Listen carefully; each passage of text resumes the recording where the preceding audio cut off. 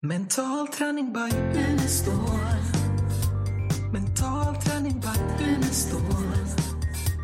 Mental träning by Unestål. Hej och välkommen till podden Mental träning by Unestål. Idag nytt avsnitt och vi har en gäst här. Så Lars-Erik och gästen kommer att vara själva här idag. Så varken Malin eller jag är med. Där håller på att bli någonting annat. Får du ha så kul. Jaha, vad trevligt att ha dig, Henrik Mattsson, här. Tack så mycket, trevligt att få vara med. Vi har känt varandra länge, i många år. Du är ju mental tränare och har ju arbetat med oss under många år på olika sätt. Jag har haft den förmånen. Ja. Och nu är du här för vad? Ja, vi skulle prata lite om konflikthantering. Ja, jag tänker på varför du är här just nu med några dagar. Jaha, en kurs. Ja just det. Vi har en kurs den här veckan hos er som heter Tala så det känns. Jag och min kära vän och kollega Lasse Gustafsson. Där vi hjälper människor som vill vässa sina färdigheter i att tala inför grupper. Att känna sig mer trygga i den rollen och få lite verktyg för att utvecklas och förbättra sig i talarkonsten helt enkelt. Det är en ganska unik kurs. Vad kallar ni den förresten? Tala så det känns kallar vi den. Tala så det känns, ja. Och är unik på många sätt. Och du är ju själv en mycket känd och eftertraktad talare i Sverige. Och åker runt rätt mycket och talar om konflikthantering. Ja men precis, det har väl varit mitt huvudtema eller det som flest förknippar mig med i alla fall. Jag jobbar med konflikthantering, ledarskap och kommunikation främst. Sen är ju det så stora rubriker eller liksom avgränsningar som gör att man att man får göra avgränsningar så att säga beroende på vad man ska inrikta sig på då, för det innefattar ju, inbegriper ju det mesta liksom. Om vi tittar lite på din bakgrund så vet jag att du sysslade mycket med idrott när du växte upp. Ja, handboll var min sport framförallt. Spelade både fotboll och handboll när jag växte upp. Men det blev handbollen som blev det jag satsade på. Vad hade du för position? Jag var målvakt. Du var målvakt? Ja, det säger väl något om hur smart jag är kanske. Ja, du tänker på riskerna att få ett skott i huvudet. Ja, det är få som förstår hur man vill ställa sig i ett handbollsmål. Men de har inte vuxit upp med det heller, utan de ser väl bara liksom hur hårt de skjuter i vuxen ålder. Ja. Och, fick du någon gång något skott i huvudet? Ja, det hände ju. Alltså, och det är ju långt ifrån skönt. Det kan bli en hjärnskakning av det. Ja, det finns ju tyvärr de som har fått så svåra problem med att de har fått avsluta sin karriär. Så är det. Men idag så är det ju alltså du får ju inte skjuta en målvakt i huvudet även om det inte är avsikt. Du kan få rött kort direkt för att man vill stävja det här då. Om du träffar målvakten i ansiktet. Men det händer ju handboll går väldigt fort. Och bara risken gör väl att den här rädslan som ändå kan finnas där kan väl påverka spelet om man tillåter den att komma. Ja, jag tror inte jag känner någon målvakt som är rädd för att få bollen i huvudet. Alltså, utan det är något som det jag skulle komma till var väl egentligen just att man växer ju upp med det. Alltså jag började ju som pojkspelare och då sköt de ju inte så himla hårt. Men sen så gradvis blev det ju hårdare. Men det blev inte så stora kontraster. Jag minns en gång då jag var junior. Jag spelade i ett lag som heter RP och de hade värvat i A-laget. Hade de värvat en kille som heter Johan Karlsson som hade ett rykte om sig att skjuta i stenhårt. Liksom. Och vi tränade ju ihop och jag var inte så imponerad. Jag tyckte att han sköt väl inte så himla hårt och jag hade inte något problem att stoppa hans bollar. Men sen så var det att vi som juniorlag skulle sparra A-laget inför en viktig match de hade och då blev det liksom matchspel.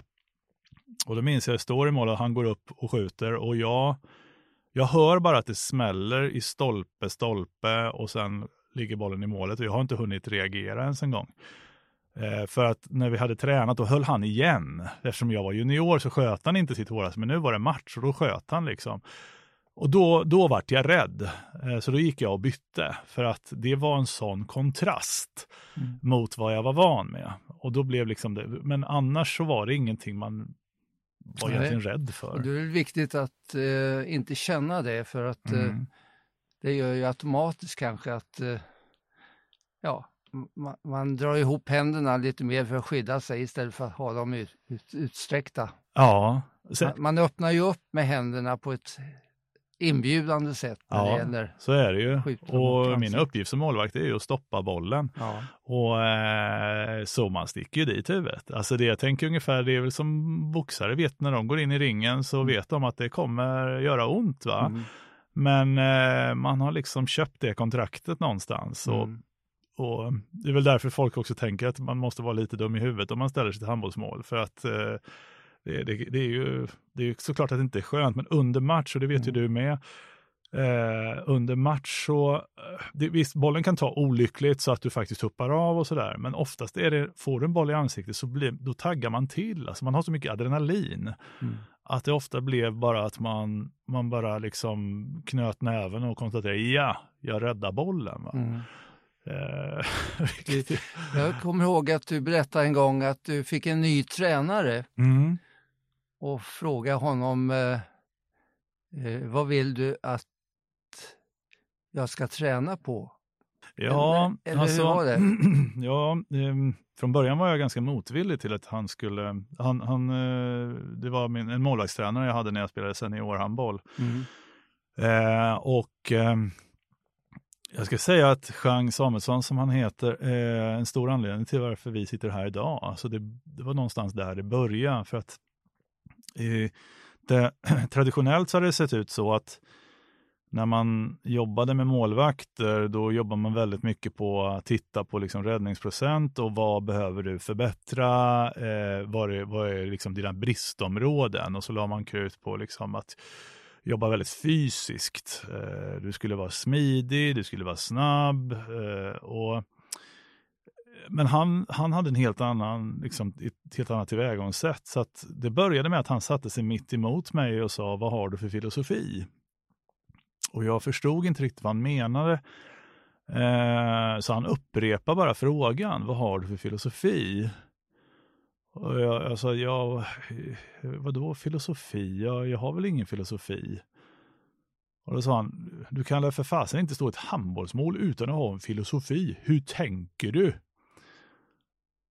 Och då minns jag hur jag blev provocerad och kände att jag är lat.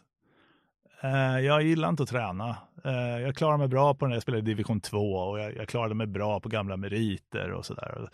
Så jag var ganska motsträvig. Så då sa jag att nej, men jag har märkt att nu för tiden så har jag lättare att gå ner höger än att gå ner vänster. Så är det någonting jag tänker så är det att jag brukar placera mig så att jag får skytten att välja det hörnet, för då vet jag att jag oftast tar dem. Och då sa han, och så jag sa, är det någonting vi behöver träna på så är det liksom kantskott va. För när jag sa att det här är jag bra på, då sa han bra, då ska vi träna på det. Och jag sa, nej men vänta, nu hörde du inte vad jag sa, det är ju bra på redan. Ska vi träna något så får det bli kantskott då, för jag tar inga kantskott. Och det borde logiskt sett vara lättast att ta dem. Men då sa han, varför vill du hålla på och upprepa det du är dålig på för? Och jag blev helt ställd. Och jag tänkte, okej, vi kör. Så att han la all sin uppmärksamhet på det jag redan var bra på. Och jag kom att bli väldigt bra på just det. Men det intressanta var att plötsligt började jag ta kantskotten. Och vi hade inte lagt en enda sekund träning på det. Men i och med att jag liksom förstärktes i mitt självförtroende så kom jag rätt i positionen och vågade börja tro att jag kunde ta dem också. Och först när han såg det, då satte han in träning på kantskott. Och det var ingen tidigare som hade jobbat så i min uppväxt. Utan det var hela tiden, även i skolan. Alltså vad är du dålig på? Okej, där måste vi sätta in extra resurser, extra tid. För du ligger efter där. Men det gjorde att jag fick inte ägna någon tid åt det jag faktiskt redan var ganska bra på. Då blev jag medioker där också. Så att han kom att öppna upp att göra mig intresserad för det mentala och idrottspsykologi, sådana saker. Den här principen är ju jätteintressant. Det är ju en viktig princip i mental träning. Att fortsätta och bli bättre och bättre och att fokusera på det man är bra på. Ja. Vilket har skilt väldigt mycket på det vanliga, precis som du sa. Ja. Att man ska jobba på det man är dålig på. Ja. Så att det var en väldigt framsynt tränare du fick. Ja, som verkligen. Införde den här tanken hos dig. Ja. Om bra kan bli bättre så är bra inte bra nog. Just det. Ständig förbättring. Ja, precis. För han var också väldigt mycket så, okej, jag ser vilka målvakter du har som förebilder och sådär. För på den tiden, så han var lite kritisk mot hur liksom den tidens stora stjärnor jobbade i målet. För den tiden var det ganska populärt att just jobba med smidighet och sätta sig i spagat och sådana saker. Men varje gång de sätter sig ner så öppnar de upp hela målet. Man ska alltid jobba framåt. Så att han var också väldigt fokuserad på att se att var skapar du bäst möjligheter att stoppa bollen? För det är din uppgift. Liksom. Det var väldigt mycket att jobba med hjärnan snarare än med kroppen. Så det gjorde mig, som sagt, sen gick det ju flera år innan jag liksom hittade rätt och förstod vart kan jag lära mig mer om det här. Så att det var innan internet, så det var inte lika lätt att hitta. Men du, nästa steg i din karriär, ja. Hur kom det sig att du blev skådespelare? Ja, det kom sig av olika anledningar. Egentligen var det från början av hälsoskäl. Jag jobbade inom restaurang och sen drog jag på med jag utvecklade en sjukdom som heter Crohns, och läkarna sa att den här arbetsmiljön kan inte du vara kvar i. Så du måste göra något annat. Och då hade jag under hela min uppväxt egentligen varit ganska lockad av att söka mig till. Jag tyckte om att göra spex och sådana här saker i skolan. Jag tyckte om att uppträda och sjunga och sådär. Och folk hade uppmuntrat mig ganska mycket till att du borde söka dig till teater. Sådär. Jag hade inga liksom, tydliga idéer om hur man gör det. Eller hade ingen liksom, fråga riktigt. Men så hade jag väl hört någon sommarprat, så hade jag hört Kalle Flygare teaterskola. Så då tänkte jag, men jag kanske ska pröva det då. Så då sökte jag det och kom in där. Och jag förstod inte riktigt då vad som var skillnaden på Kalle Flygare och teaterhögskolan. Jag trodde att det var ungefär samma sak. Vilket jag snart fick lära mig att det var det ju verkligen inte då. Men det var i och med att återigen då jag hade en så stark tilltro till både min egen, alltså vad jag investerade i. Jag har alltid haft en ganska bra självförtroende, men så har jag fått tampas med min självkänsla istället. Men det har använts som någon slags, jag ska visa mig själv liksom, att jag kan det här. Så trots att Kalle Flygare egentligen bara var en förberedande teaterskola så skaffade jag ganska tidigt jobb som skådespelare. För att jag förstod inte varför jag inte skulle vara lika kvalificerad som någon annan. Så jag sökte ju sånt som andra inte sökte. För de trodde det var meningslöst. Så det var först senare jag förstod att det skulle vara svårt. Det ville man ganska tidigt tala om, att det skulle vara svårt. Och jag fattade inte att det var svårt. Och då gjorde det att jag fick jobb. Bra. Jag har sett dig på film som polis. I vilket sammanhang var det? Ja, det vet jag inte. Det blir ju ganska vanligt att man... Jag tror att du kanske tänker på att du vet att jag var med i Pippi Långstrump. Men det var inte på film. Men däremot så var man ju ofta... gjorde såna här små grejer. Jag var ju verkligen inte etablerad skådespelare, ingen har en aning om vem jag var, utan jag var en sån här som hoppade in och gjorde små enstaka avsnitt i olika tv-serier och sådär, och då blev det ofta polis liksom, som hade någon uppgift att se sträng ut och säga någonting kort liksom, så det var inga stora jobb. Du, det som du håller på med några år nu med att resa runt i landet och prata om konflikthantering. Ja. Hur kom du in på det då? Ja, det var också lite krokiga vägar. Oftast så är det väl så att när man jobbar som föreläsare så är det för att man har kunskaper som man ska, och så använder man föreläsarrollen som plattform för att sprida det budskapet. För mig började det från en helt annan ände, och det var att jag fick vara med på någon sån här utvecklingsdag med någon konsult som kom och hade en utbildningsdag, och hon var jätteduktig, och jag kommer inte ihåg vad hon heter, men det var jättebra, och jag blev så här: wow, är det här ett jobb? Så jag visste inte ens att det var ett jobb man kunde ha. Och jag tänkte, det där skulle jag vilja göra. Så dagen efter så ringde jag till den konsultfirman och sa: hej, jag heter Henrik, jag tänkte jag skulle jobba hos er. Och då sa jag: jaha, men vem är du? Är du beteendevetare? Så, nej, jag är skådespelare. Och då la de på luren i princip. Va? Så det var ju samma sak där. Jag fattade inte att det här, varför skulle jag inte kunna göra det? Så jag bestämde mig för att det ska jag göra. Så det började egentligen med, för jag visste att jag kan ta en scen, jag kan ta en publik. Jag visste att jag hade massa förmågor i rollen som sådan, men jag visste egentligen inte vad jag skulle prata om. Så att det kom, nummer 1 var, jag ska jobba som föreläsare. Nummer 2, vad ska jag föreläsa om? Så att så småningom kom det så att jag kom in i ett projekt som var ett vetenskapligt projekt, en sån här evidensbaserad metod som man utvecklade i Stockholm. Där jag från början användes bara som skådespelare egentligen. Och som inriktade sig på att iscensätta olika dilemman och utmaningar människor i den här yrkesgruppen då kunde ställas inför. Och så fick jag liksom skapa scenarion som de fick träna på, så att säga. Och det var just i konflikthantering, och efterhand så kände jag att jag vill också kunna bidra med kunskap. För från början var jag egentligen bara den som orsakade problemen, och så fick de avhandla själva. Så då utbildade jag mig då. Och det här kom sen att få väldigt stor effekt. Det vi gjorde, de insatserna vi gjorde där fick väldigt stor effekt. I och med att det var vetenskapligt så kunde man ju då påvisa att det här har hänt. Och det gjorde ju att det var ju min smala lycka då. För att då gav det ganska mycket uppmärksamhet. Så det blev liksom startskottet. Ja. Och de så här, huvudprinciperna i ditt sätt att föra ut konflikthantering, vad är de?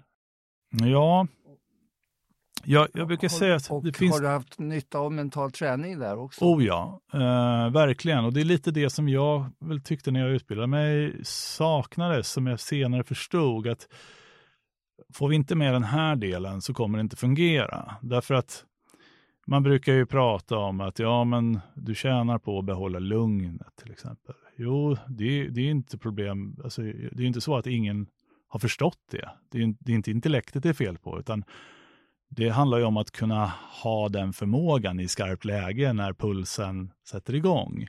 Så hur ska jag då träna upp min förmåga att kunna kontrollera mig själv och behålla lugnet? Den delen liksom finns inte riktigt med ofta. Och i början då så la jag ganska mycket krut på det, att ha med ganska mycket kring den delen, som i och med att i slutändan ska det här leda till att man praktiskt kan tillämpa. Och då fick jag feedback på att men det var jättekul och det var jättebra, men det var mycket personlig utveckling. Jag trodde det skulle handla mer om konflikthantering. Och då var det så här, men då måste jag ju börja med att förstrukturera och förklara varför den här delen behöver vara med. Så att de delarna jag har med ofta som liksom är konfliktens dynamik och påverkansfaktorer, det är att alltså först måste vi enas om vad är en konflikt överhuvudtaget. För många konflikter sker på grund av att vi får för oss att vi har en konflikt som egentligen inte är en konflikt. Utan det handlar ju väldigt mycket om då att definiera en liksom samsyn kring begreppet som sådant.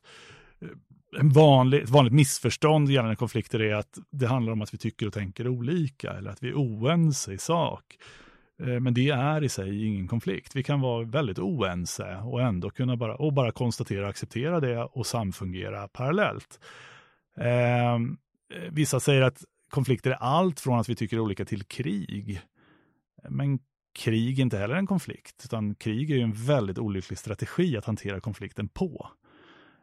Vi krigar ju inte för att kriga, utan det är ju kopplat till någonting som gör att vi använder våld som medel. Va? Så det jag menar, för att vi ska definiera en konflikt då, så är det ska finnas ett behov eller en vilja som blir blockerad. Då har vi en konflikt. För om vi får för oss att vi måste omvända varandra hela tiden. Om jag får för mig att vi kan inte ha olika åsikter, då fick jag inte göra annat än att bråka hela tiden. Utan att faktiskt kunna se vilka strider är viktiga att ta och vilka strider kan jag bara låta vara. Det angår inte mig. Eller det är bara att acceptera. Du och jag ser olika på saken. Punkt. Men finns det då ett behov eller en vilja som blir blockerad, så är det inte givet att det heller blir en svårartad konflikt av det. För en påverkansfaktor är hur viktigt är det? Den här viljan som blir blockerad, är den så viktig att jag är villig att ta fighten? Så det är liksom graden av betydelse då, så att säga. Och där kan vi ibland då bli förundrade över hur vi kan reagera så starkt på vissa saker när vi kan liksom fundera lite och konstatera att det där var en ganska futtig sak och ändå explodera det. Men det är oftast ställt då till en annan påverkansfaktor. Och då kommer vi in på det här med den mentala träningen då. Vilket sinnestillstånd jag befinner mig i när jag tar i problemet. För är jag redan fysiskt eller psykiskt påverkad? Eller mentalt påverkad? Alltså om jag redan befinner mig i tillstånd av att vara stressad eller uppjagad eller arg, eller jag kanske har någon fysisk åkomma så att jag har värk av någonting. Jag kanske har sovit dåligt, eller jag är hungrig, eller det är en massa störande ljud här. Så kan ju det påverka min förmåga då till att kunna se att det här problemet jag står inför är bagatellartat, utan jag reagerar som om det har väldigt stor betydelse, för jag är inte i rätt balans. Va? Och sen har vi då en tredje påverkansfaktor som också hör hemma då inom den mentala träningen, och jag brukar förenklat bara kalla det vår ryggsäck, som då är den här med förenklande metaforiska beskrivningen av allt vi har samlat på oss så här långt i livet som har skapat vår självbild och vår omvärldsbild. Och då pratar vi då om de här omedvetna våra normer, våra värderingar, vårt sociala arv, vårt kulturella arv. Allt vi har lärt oss på olika sätt. Dels genom prägling, men också våra samlade erfarenheter genom livet som fungerar då som den här inre GPSen då. Vi ligger och tar en massa automatiserade beslut och vägval där vi kanske inte är medvetna om vad det är som triggar oss. Så där pratar vi ganska mycket om då att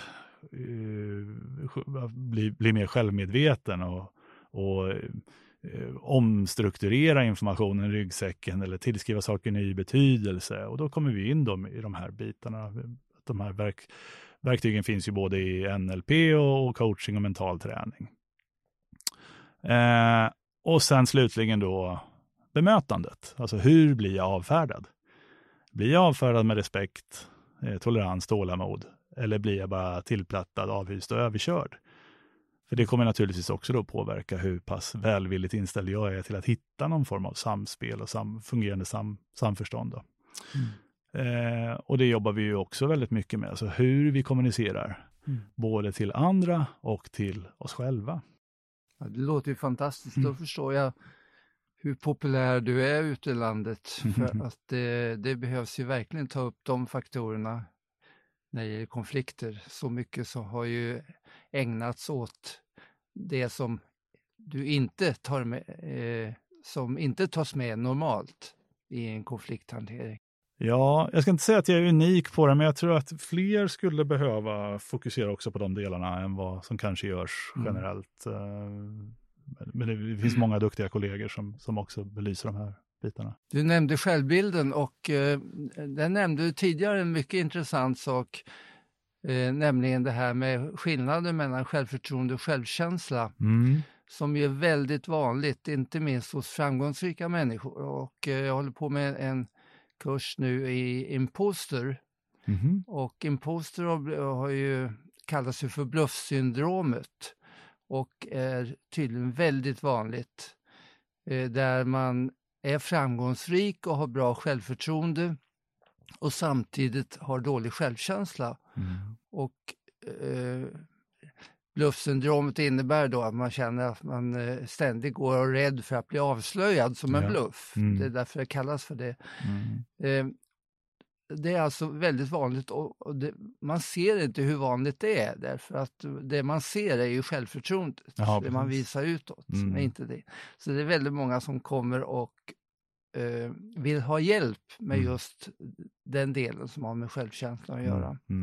Hur gjorde du för att komma till rätta med det? Ja, men det var väldigt mycket den här resan som jag fick vara med på med er. Den första av era utbildningar jag gick var ju den här coachingutbildningen. Och jag kommer ihåg när vi gjorde en övning i en NLP-kurs som var just att man fick dela upp och förstå olika funktioner i sina delpersonligheter, så att säga. Där jag fick göra upp med mig själv och ha samtal med och ge olika delar av mig en rätt uppgift, så att säga, och sådär, och acceptera. Så det var väldigt mycket samtal med mig själv. Det fanns en period då jag var på väg och liksom, nej, jag kan inte fortsätta med det här, för att jag kommer, just det här som du säger, att när som helst kommer jag upptäcka att jag är en bluff. För jag fick för mig att jag var tvungen att ha svar på allting. Att jag skulle kunna allt, och det är inte rimligt att begära av någon. Och konflikthantering, det är väldigt komplext. Det finns inga standardsvar eller patentlösningar. Man kan säga att det här är det rätta att göra varje gång. Utan det vi får titta mycket på, så men det finns vissa förhållningssätt som jag föredrar framför andra.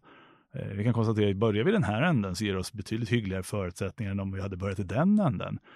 Men det är ingen garanti. Alltså betyder det att vi måste hela tiden vara väldigt lyhörda och följsamma och situationsanpassa.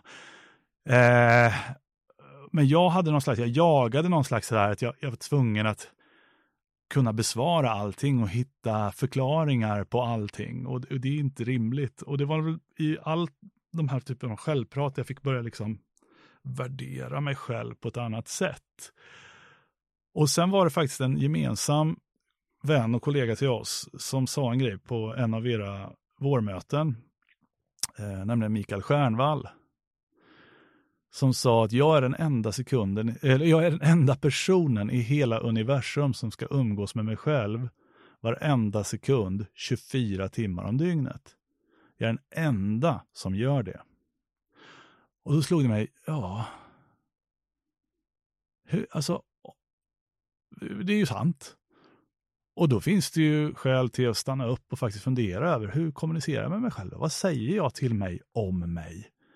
Vad sätter jag för värde på mig så att jag kan veta var jag har mig själv när jag går in då kanske i olika typer av situationer och relationer med andra människor som ger mig deras input, och hur ska jag då kunna veta var jag har mig själv i de lägena? För om jag inte är uppmärksam på mitt samtal med och bygger upp mig själv och en acceptans där jag liksom, men jag duger, jag är helt okej. Jag har mina brister, jag har mina skavanker, jag har mina handikapp, men jag är inte mina handikapp. Jag har dem och jag får förhålla mig till dem och utveckla strategier och förhållningssätt där jag som sagt vad kan fokusera då på. Vad är mina styrkor? Vad funkar? Och så får jag kanske acceptera att vissa saker är jag inte lika bra på. Och det har hjälpt mig jättemycket att faktiskt lyssna inåt och ha de här mentala processerna och samtalen med mig själv.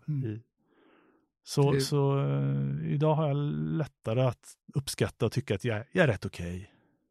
Ja, det låter jättebra. I den här kursen ingår också det här med imperfektum. Det här att vi ska vara perfekta som är en bakgrund till det du pratar om i samband med dålig självkänsla. Och att acceptera att jag liksom alla andra är inte perfekta. Nej. Utan att trivas med sig själv ändå. Ja. Så att det är ju ett jätteviktigt budskap att föra ut. För det är ju många som lider av just den här skillnaden mellan självkänsla och självförtroende. Ja. Hörru du, Henrik, tiden har gått. Ja. Det var jättetrevligt att ha dig här och tack för förtroendet. Lyssna på vad du har att säga. Ja. Du ska ha tack och lycka till i din väldigt viktiga verksamhet, både som talarutbildare och konflikthanterare. Tack så mycket. Tack för att jag fick komma. Och ni är välkomna att skicka in frågor som vanligt till oss. Tack för idag och ha det bra. Hej! Hej då! Mental träning by Unestål.